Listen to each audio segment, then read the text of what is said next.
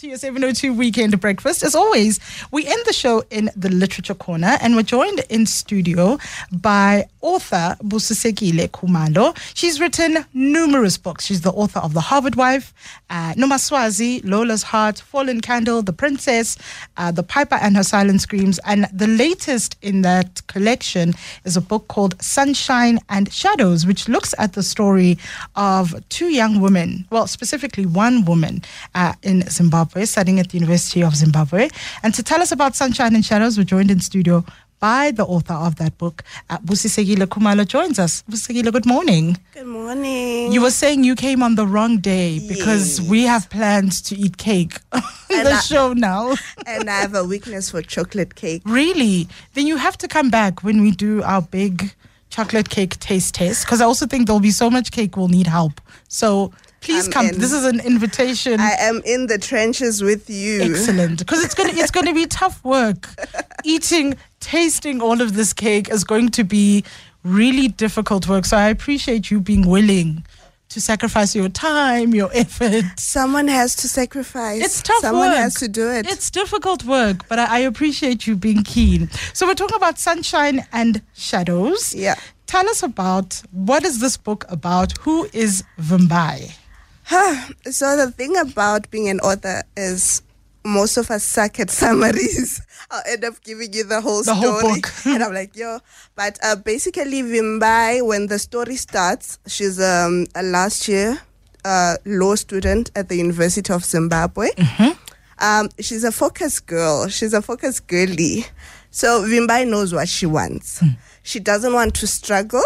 She knows that she doesn't want to join the long queue of unemployed, graduates. She knows. And she knows that since she's the first to graduate in her family without any connections, she knows she has to do something drastic in order not to go back home and, be part of the statistics, So when the book starts, she's looking for a shark. Sugar daddy, blesser, whatever you want to call it, but she's looking for someone to give her a foot in, and she'll do the rest after that. Yeah. Like, she knows she can swim after that, but she just needs an in. Okay. So when the story starts, she's looking for that, but she ends up getting way more than she bargained for. Okay, because I guess, and why do you choose the term shark?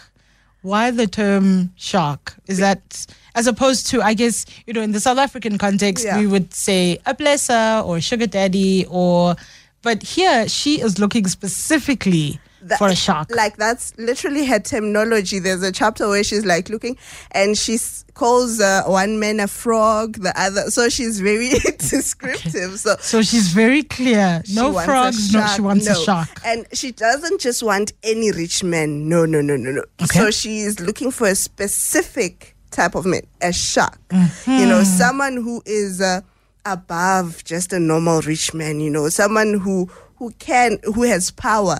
I think she really is attracted to power, but also it comes from a point of being powerless or being a victim all her life. So she really is attracted to a certain kind of man, and she wants that kind of a man. And does she know, by wanting, I guess, this man that is not just rich and is not just powerful, but almost, because when we think of the shark, we think of kind of top of the food chain, very few predators, quite feared. So does she know that by looking for that particular person who plays in that space of, I guess, the risks to her, so someone who not only has money, not only has power, that it is quite, the potential advantages, the upside is pretty big for her, but that also means the risks are just as big. And when she decides she wants a shark, does she know that? No, I feel like, the confidence of youth.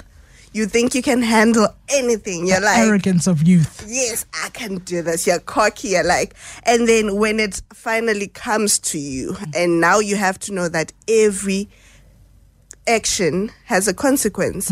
And I feel like she wasn't ready, or she didn't really know what it meant to be in the presence of a shark. Because she's the one who approaches the shark, and then it lets her get away, and she thinks, I survived. But she I made doesn't it. know that predators actually seek you out. They like the chase. They like the hunt. Yeah. So she's not aware. But yeah. So why this story? Why the story of Mumbai, this young person? And I mean, it is a story that we've seen multiple times. Yeah. And, I think of other, this theme of, young people, particularly young women going, how do I change the odds? Because young people recognizing, particularly young women, the odds are not in my favor. Yeah. How do I shift them, change them? Even if it means I play quite a dangerous game with sharks, how do I change that? And why was this story so important for you? Why did you want to tell it? And particularly through the story of Mumbai?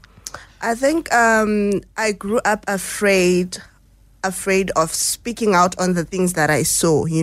When you come from a country like Zimbabwe, it's see, don't talk. You can see things, but you don't comment on them. So I saw all those things, especially in college. It was a rude awakening. I grew up very sheltered, I went to boarding schools, and college really was the first place where I was like an adult and I was on my own. And the things that I saw there, the things that I experienced, and I think that other girls are still experiencing. So they sort of informed the story in a way. But also, it's when you're coming into your own, womanhood, when we look at womanhood, it has so many layers. It's so layered. And I feel like Vimbai is that type of layer, because what is a good girl? She's not a good girl, but is she bad for wanting a certain lifestyle? Is she bad for wanting to swim with sharks in order to get to it? Is ambition bad? Yeah. It shouldn't be. But, and the way that they end up seeking that ambition, when our parents grew up, they were guaranteed if you go to college, you're guaranteed of a job after that, and you get a house, you get married, but that's not the case with us. You go, you get your degree, it just stays there on the wall staring at you for 5, 10. I graduated 2016. I've never worked a day in my life, like in my studied profession, you know. What did you study? Law. Really? Yes. Oh, wow. Yeah, so it's that kind of thing, that kind of frustration I can understand, or the need to want better. And also the fact that not only you qualifying is enough, you have to have more than your mind. You have to be more than just an A student. You have to be more. You have to, jerez in a way. Yeah. And so I think it's so interesting that, you kind of look at the story of this and this question of, is she bad? Is she good? Or is she just like a complicated person trying to make decisions in, I think, a very complicated context, that even if she does do all the right things, she goes to school, she studies, she, stays out of trouble, that even that, being good doesn't guarantee her a good life. Yeah. That she then needs to go, okay, I've done all the good stuff, the right stuff. What then do I need to do? Nice. And I think that is, and not just the story in Zim, a country like ours where we have, such high levels of youth unemployment. There is a frustration. I mean, there's currently a conversation about young doctors who cannot get placements. They, for all intents and purposes, have done all the right things. They got a good matric pass rate. They got into university. They finished the degree. You get to the end and, nothing. What next? What now? And so I do think it's quite interesting that you look at, well, is she good? Is she bad? Or, what does it mean to be a young person in these, I think, very tough circumstances? Yeah. And what does that look like? And so where does Vumbai's story tell us? Where does Sunshine and Shadows take us? Without giving away the whole book. Yes, so it takes us then, we follow this girl, not just her. We follow Vimbai, we follow Nosihle, we follow Ruby. So 3 girls whose life could not have intersected, but somehow they intersect, And do they meet at varsity or Or do we learn that in the book?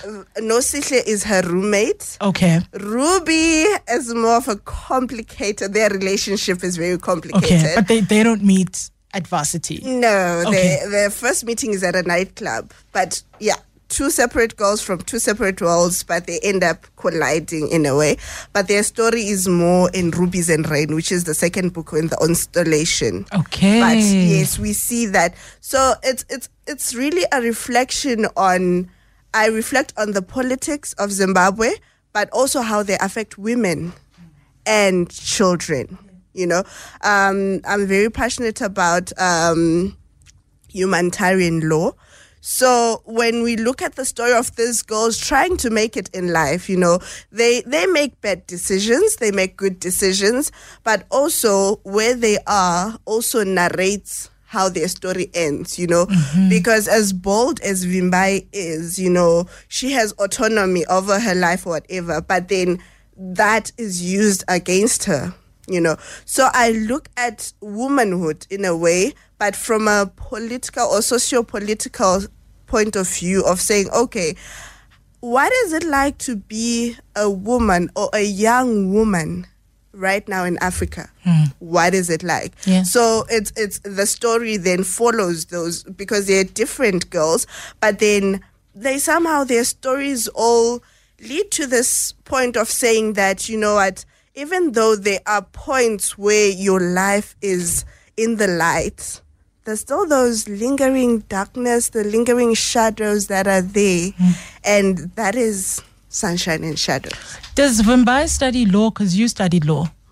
Actually, Vimbai is actually based on a real character, or not really a real character. So my friend Vimbai, I use her whole name and whatever, she challenged me to write a story about her.